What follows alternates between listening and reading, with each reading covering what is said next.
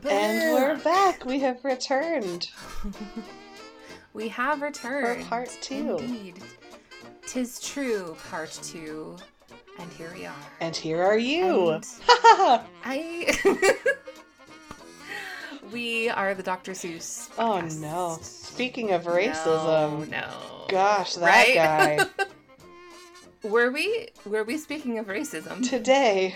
And you know, for the 4 in our series, I feel like it's the Cthulhu in the room of ever you talk about Lovecraft. There's always that the Lovecraftian creature in the room.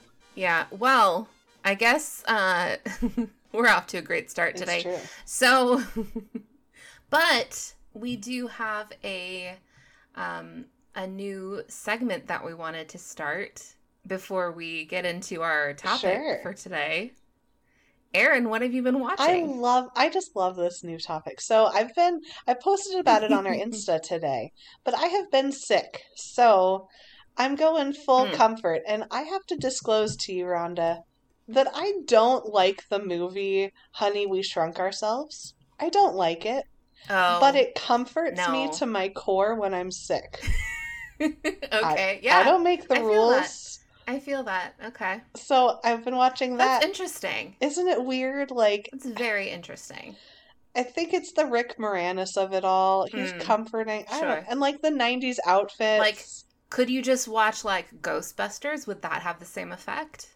No, because I need the Disney music of it all. Because mostly when you're comfort watching, you're not really watching, you're sleeping while you... True. That's very, very true. Yeah.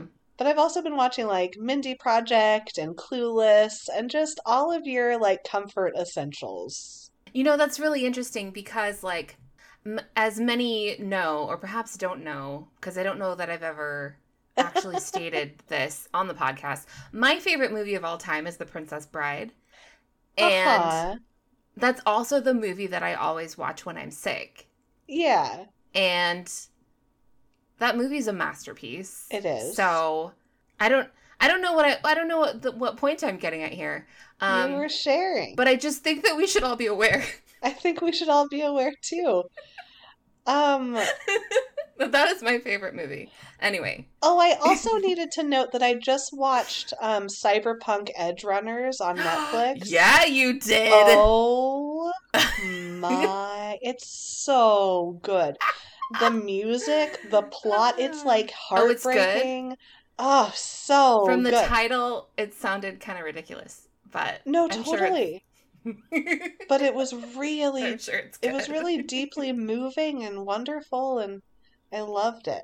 But I'm talking too long. Great. What are you watching lately?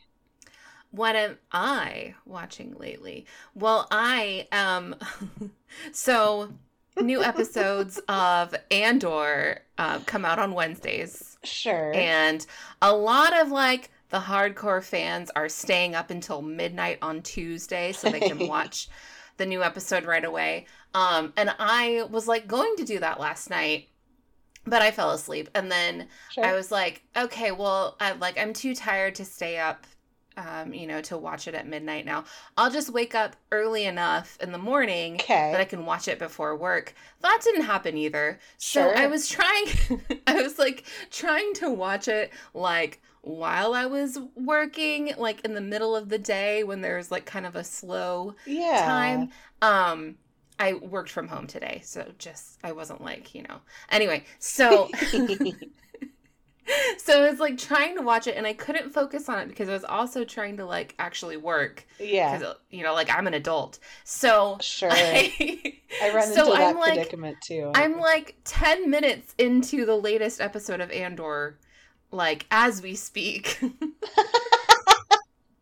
I'm in the middle of this episode that I am going to watch as soon as we are done recording tonight. I love it. Yeah. But anyway, I'm really loving Andor. It's hitting a spot, nice. You could say. Nice. Yeah. I'm also really loving The Rings of Power. Oh yeah. Yeah. It's so great. And I have all of these theories, fan theories, that, I agree with like a lot of the popular fan theories on the internet. I guess I should say. But I don't know. Have you watched it at all? I haven't. I've been saving it for a rainy day, and I think tomorrow might be it. Yeah. Tomorrow it's going to be rainy. Yeah. And you should watch Rings of Power.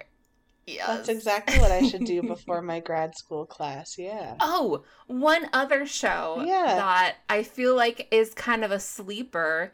It's called Reboot.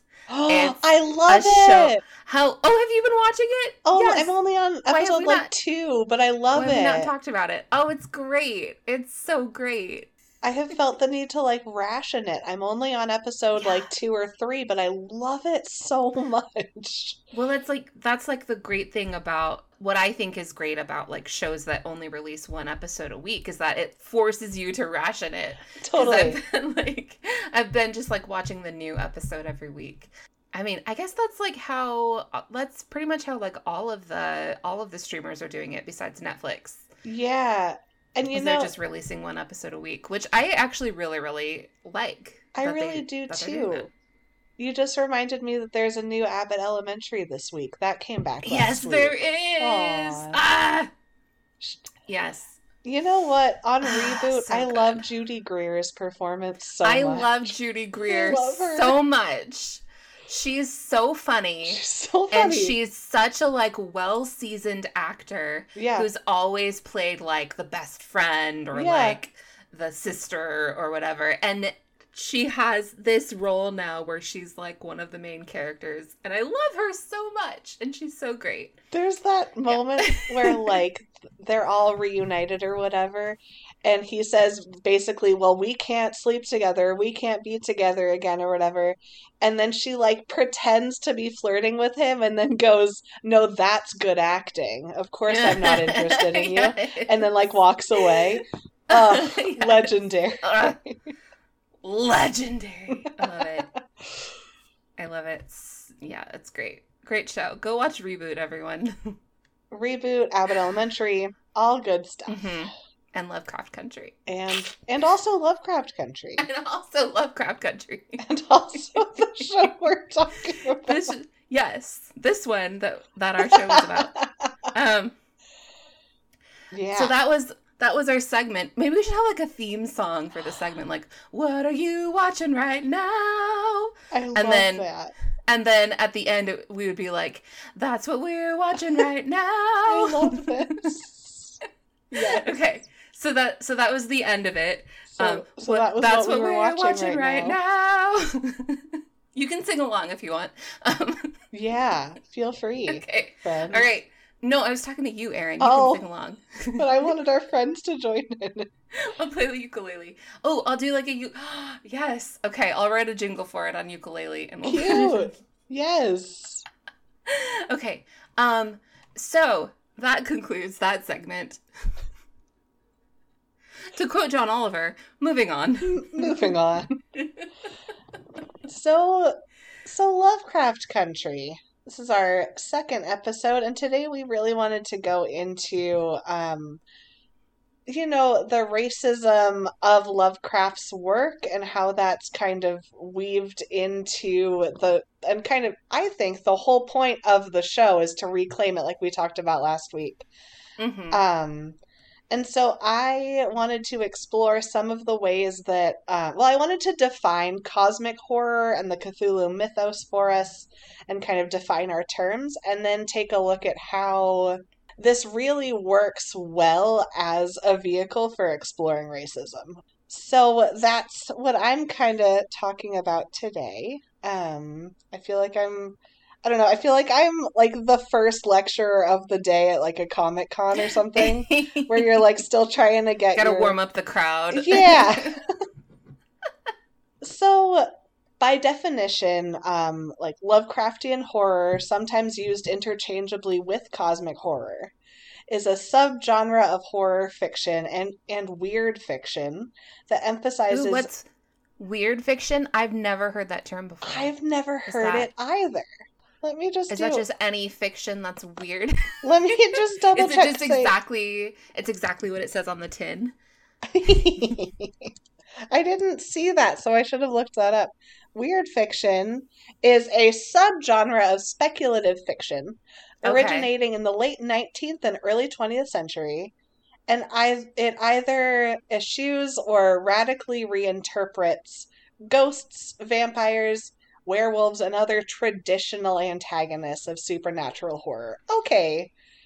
So it reinterprets them as protagonists? Is that or as like different monsters. Like you're not gonna find your traditional like ghosts or like werewolf in the Cthulhu mythos. You're gonna find like those newer, even scarier monsters, I think is what it means. Oh, okay. So it's not like is Twilight weird fiction because the vampires in Twilight are like different from the traditional mythos of vampires? You know what, though? I think you could make a case for that. I think that's kind of the point here. Yeah. Okay. I think just as long as it kind of goes outside of what it's supposed to... Love it. Air quotes, supposed to be, you know. And I would also like to note that I have fulfilled my contract to bring up Twilight. So. Oh, yes. I was meaning to check in with you about that contract. So good. Okay. Go on. So, cosmic horror, now that we've figured out what weird fiction is, cosmic horror... And mentioned Twilight. And of course, Twilight. Cosmic horror is a subgenre of horror fiction and weird fiction, so fiction that takes vampires and different monsters and kind of turns them on their side or on their head or however you would reposition them. And it emphasizes the horror of the unknowable and incomprehensible more than gore or other elements of shock. And that... It's like the unknown is like the greatest fear, like fear of the unknown. Yeah. Yeah. And I think that piece of the unknown and the incomprehensible is really at play in Lovecraft. And it's what Lovecraft was known for, because his monsters were always off screen, right? Like you would never see a Lovecraft monster in the shot. You would just know about them and kind of experience them. And that is... And I have to preface this by saying I am a white woman talking about racism in the context of Lovecraft. That is my lens, and I just want to name that right as I begin. But I believe that what is so vital to pairing racism and Lovecraft is not only that he was racist, but also because of that fear of the racist ideology. That fear of that thought process that is hidden, that you can't necessarily see from somebody else, lurking just off camera. I think that is what links so well with the Lovecraft style of storytelling, because in all of Lovecraft's work, like, the fear really is from not knowing when it's going to happen, when it's going to come, when it might pop up. And it seems to me that matches pretty well with not knowing if someone is going to be racist or believe in these racist ideologies. And that's something that I can identify with to some degree as a white person, because sometimes someone will say something racist that you thought that you knew really well, or that you thought you were comfortable with, and then all of a sudden you're kind of in this whole new world.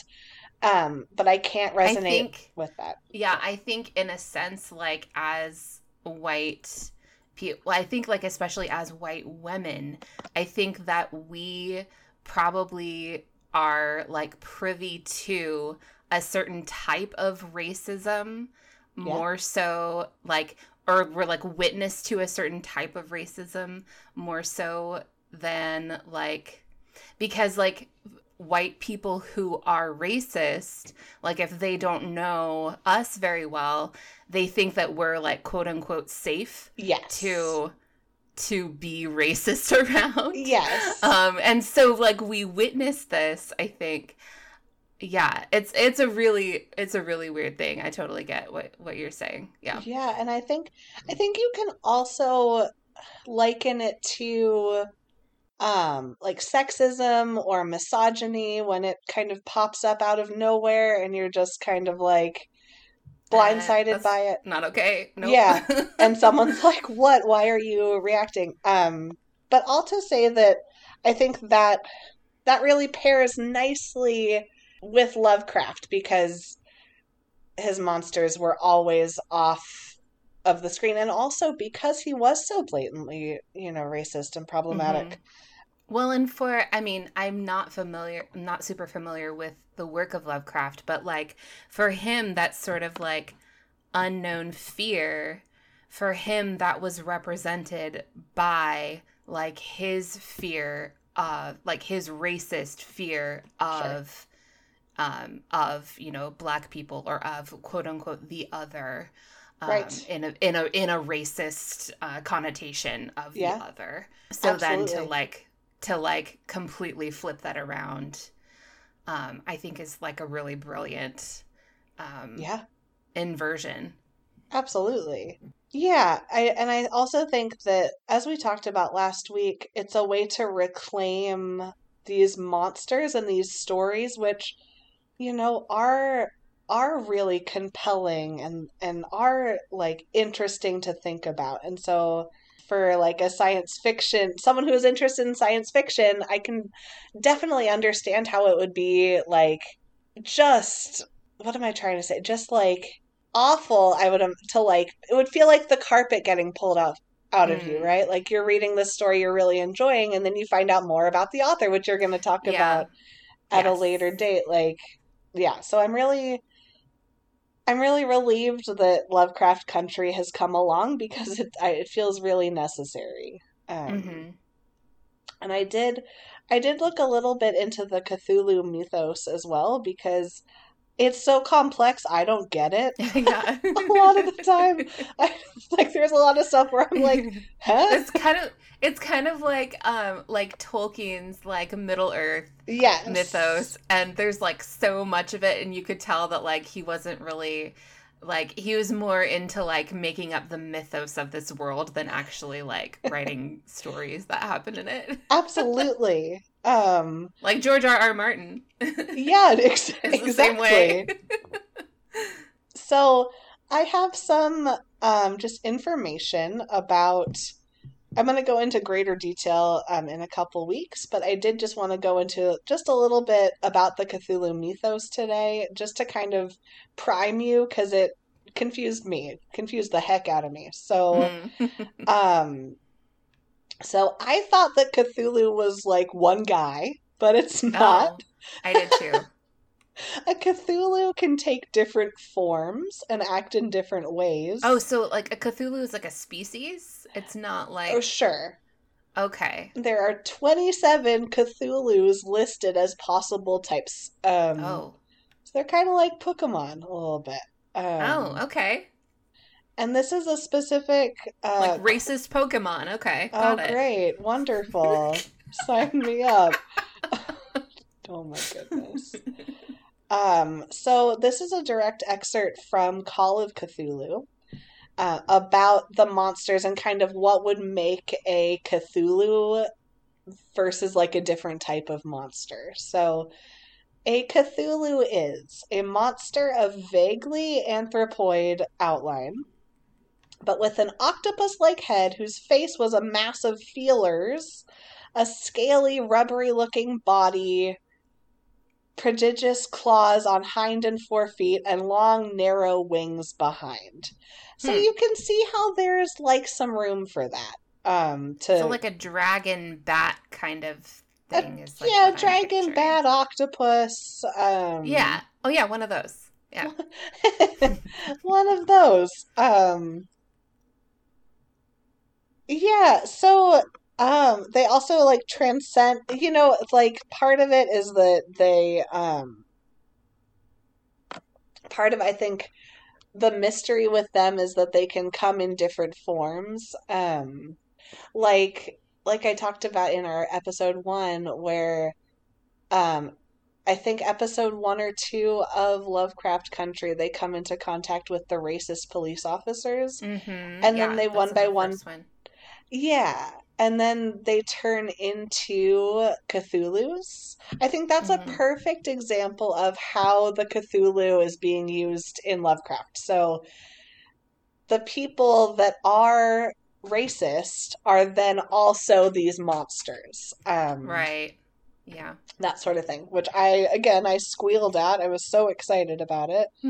Um, and then this is a little bit off topic, but I just got really excited.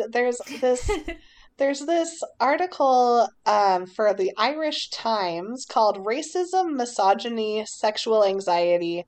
Let's be honest, as a novel, Dracula is no great shakes. And Oh, I nice. and I really loved it because it really called out all the xenophobia and racism in other types of horror. Yeah. Um, and to quote it directly, it says, "In these and in most other 19th century vampire stories, the blood-sucking villain is usually a decadent member of the local gentry rather than an Eastern European, and increasingly the image of the vampire becomes associated with economic exploitation."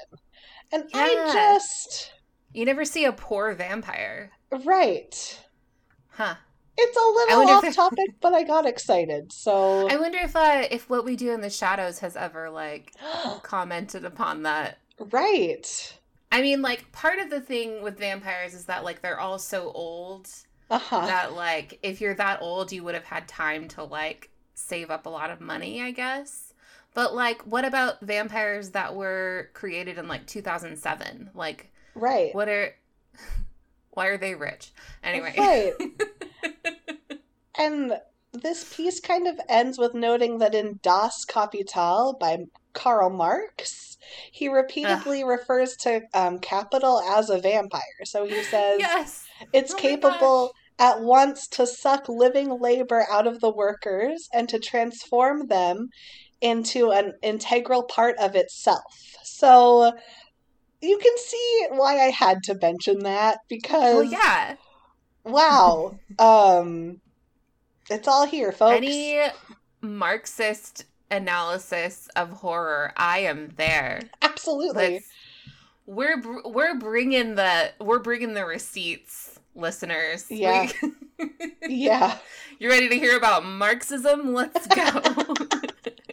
And like the those monsters, the Cthulhu that are in the end of the Lovecraft Country episode 1 are comparable to vampires with how they work. So Sure. like it kind of tied in there, but mostly I saw a Marxist vampire quote and I had to put it in here. But yeah. Yeah. No, I love Marxist vampire quotes.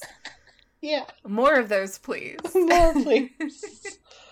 Yeah, well, I think it's interesting that so like you mentioned, I am going to like talk a little bit more in a later episode about sort of like transforming the works of Lovecraft in particular, but also just like of like the artistic works of like terrible people in general and Yeah. like how we can kind of reconcile that in like I'll talk about that like in a later episode. But I think that like kind of looking at like Lovecraft in particular and Lovecraft Country in particular and how it's like putting that very literal it's a very literal metaphor of like racism is the real monster, right? Yeah. Like it's like the racist police officers were literally monsters. So Yeah. like I think that's really interesting.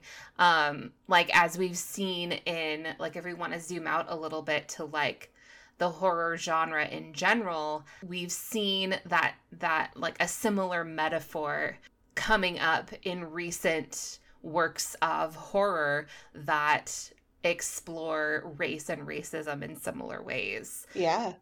So I wanted to touch on a couple of those. Yeah. So like I think Get Out is probably Oh, like the best example of this that we can that exists right now. It's an amazing movie just on its own, but it's yeah. also a great example of exploring and commenting on racism through weird fiction or through the horror genre. I actually watched it again last week. I love that movie. Before we recorded our overview episode. Yeah, it's so good. So just a quick rundown of Get Out for anyone who hasn't seen it. First of all, where have you been? But so Get Out is actually like, I was thinking about this after I watched it again last week. Get Out is kind of gothic. Like it has like the elements of the gothic. So you have like the main character who is like kind of an innocent in a certain way, going to this like old creepy mansion. Yeah. And doesn't know what he's going to find there, but expects like a certain kind of mundane horror in a way, and then finds like horror that is like really, really bad and harmful and terrible. Yeah. So the main character is a young Black man, and his girlfriend is white, and he's going with her to stay at her parents' house in the country. So it's kind of like a Guess Who's Coming to Dinner setup. Sure. If you've ever seen that like movie from like the 70s, I think 60s or 70s. And then it was remade like and then it was remade with Ashton Kutcher, and it was terrible. Yeah. Anyway, so her parents are like, they're like the very stereotypical like rich white liberal. Like that's the vibe. Absolutely. Like throughout this weekend that they're staying there, like it's just like a day full of microaggressions, basically. Oh, absolutely. Oh my gosh. And then at one point there's like this party going on where like the girlfriend's parents have invited like a bunch of other like rich white people to come to this party, and they're all slewing microaggressions around. And also just like flat out blatant racist statements, like not even microaggressions. And then you like kind of gradually figure out that should I spoil the movie? I mean, I feel like if you haven't seen it by now, you deserve to have it spoiled. Okay, so if you haven't seen it by now, pause right here, but go on. No, listen, I'm going to spoil this movie for you. So you gradually come to find out that all of these people have gathered at this house, and they're having an auction. And what are they auctioning off?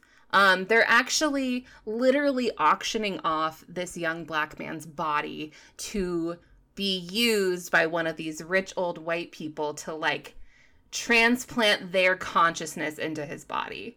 So yeah, it's like a very literal depiction of like the commodification of the bodies of Black people. And it's brilliant, and it's Jordan Peele, and and it has a hopeful ending, which it seems like there's no way that it could have a hopeful ending after all of that, but it does. And there's also a great Jordan Peele interview where he discusses the original ending too. So yeah. So good. Anyway, I wasn't intending to have like that long of a summary of Get Out, but please go watch it. But but I wanted to talk about that because I do feel like that is like such a great example of using horror to explore racism. Yeah. So a few other works that also do a similar thing, I think, with like varying degrees of success, which I'll get into, are the series Them, which was on Amazon, the movie Antebellum. There's a series called The Underground Railroad, which is based on the novel of the same name by Colson Whitehead, and the movie Candyman. Sure. There's probably other examples, but those are the ones that I kind of put together. So I I had mentioned in our overview episode that I wanted to find like some critical perspectives, and I did find some kind of critiques of kind of using horror as a way to explore Black trauma and kind of what like the implications that has. So I did find there's an article in The Atlantic by Hannah Georges, I believe is how the name is pronounced, that is like reviewing the show Them when it first came out last year. Yeah. So she kind of comments on it. She kind of like, it turns into kind of a commentary on this whole idea of, Black horror films and horror media that is exploring race. And I thought that she had like a really interesting perspective on Black horror. So she says, Black horror faces a distinct paradox.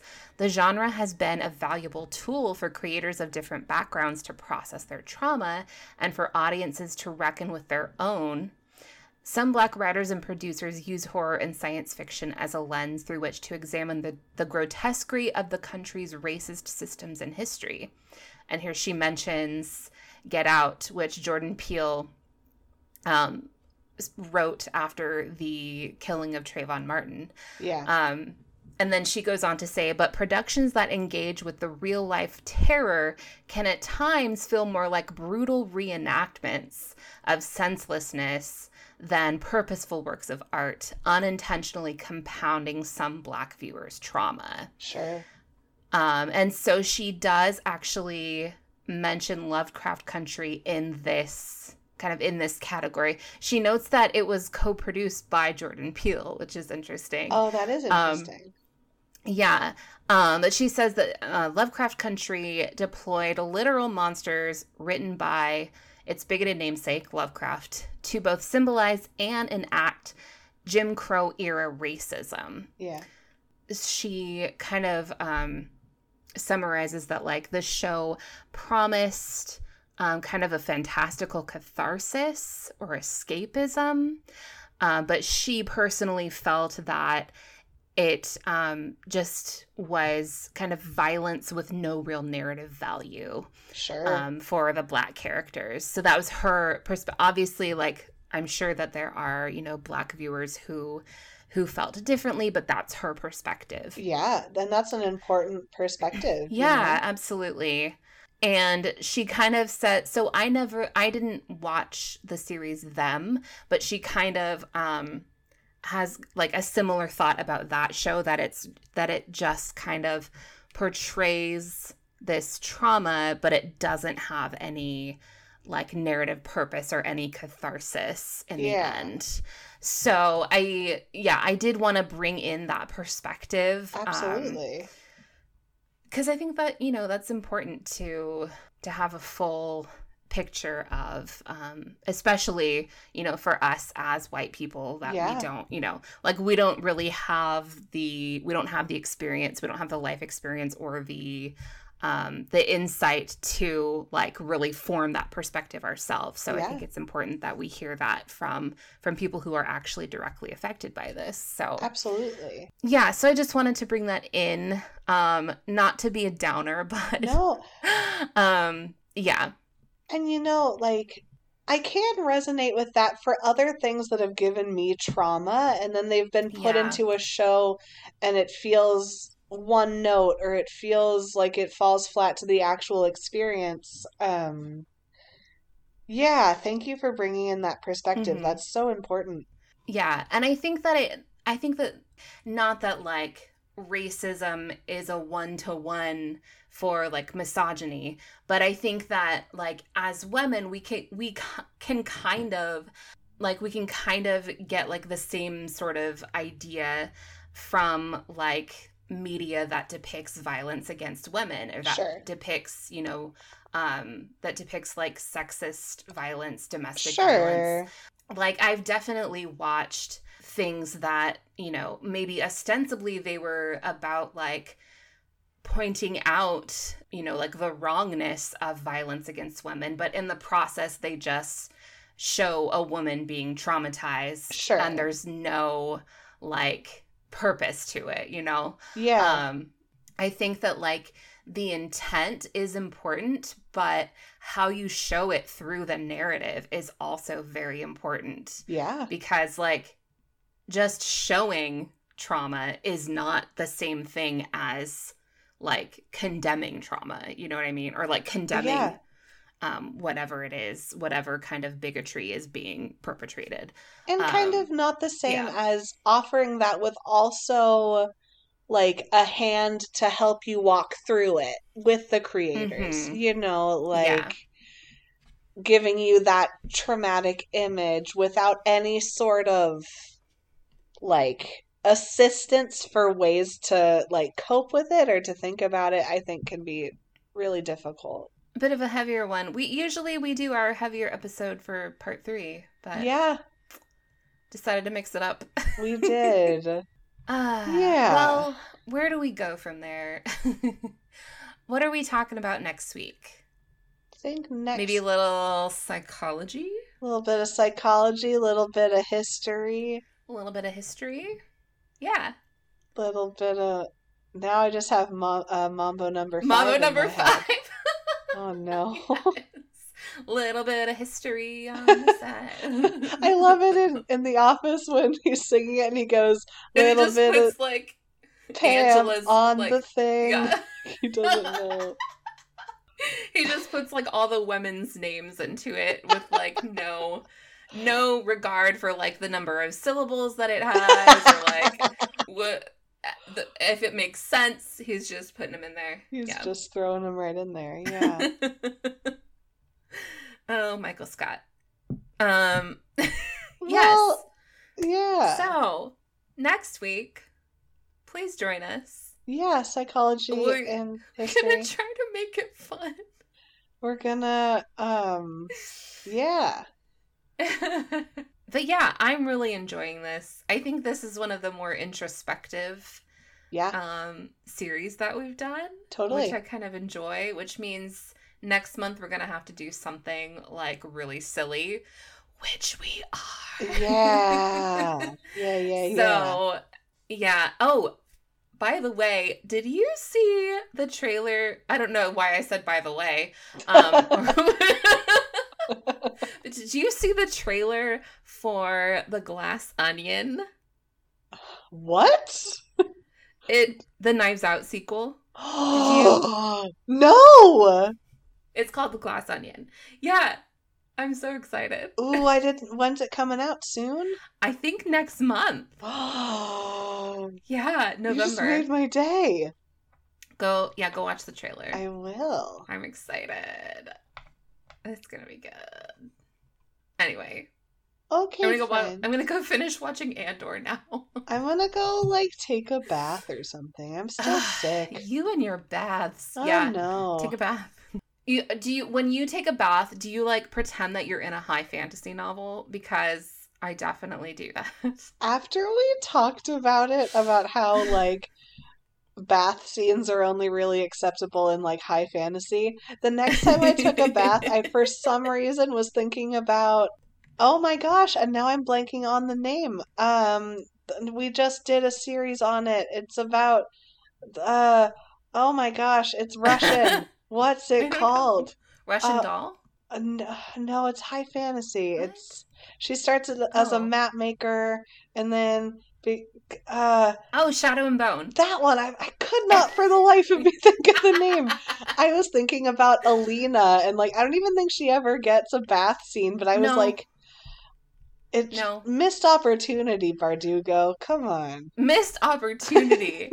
You know what fantasy book has, and this is technically Portal fantasy, but a fantasy book that has a great bath scene, The Silver Chair from the Chronicles of Narnia. Oh, sure. Where Jill is, like, at Cair Paravel, and she's like, she gets to, like, take a bath, and then, like, the big owl Glimfeather comes and, like, perches in her window, and then she, like, the owl, like, carries her to the Parliament of Owls. It's great. That's phenomenal. I really love Chronicles of Narnia. Yeah, me too. Maybe we're talking about that soon. We should talk about that at some point. It's on our schedule. Oh, good. I was like, how have we never talked about that? Good. We have. We've talked about it many times, but never as like a the meat core and potatoes. focus. Yeah. Yeah, the meat and potatoes. Ooh, meat and potatoes. Oh, I'm a hobbit, you guys. I just yeah. Okay. Well, Okay. are we done segueing now? I think we're done. All right. I lost my Oh no. lost my headphone there for a second. I'm good. I'm fine. Go go follow us on Instagram. Yes. Go watch a show. Go watch a show. There's a lot of shows right now, and they're all good. You guys heard I'm of sure these they're not shows? all good, but I'm sure they're not all good. But no, probably not. All of the ones I watch are good. So 50% of the ones I watch are good. We'll get there. Okay, I'm gonna watch Andor. You're gonna take a bath. We'll see you next time. Thanks, friends. Okay, bye.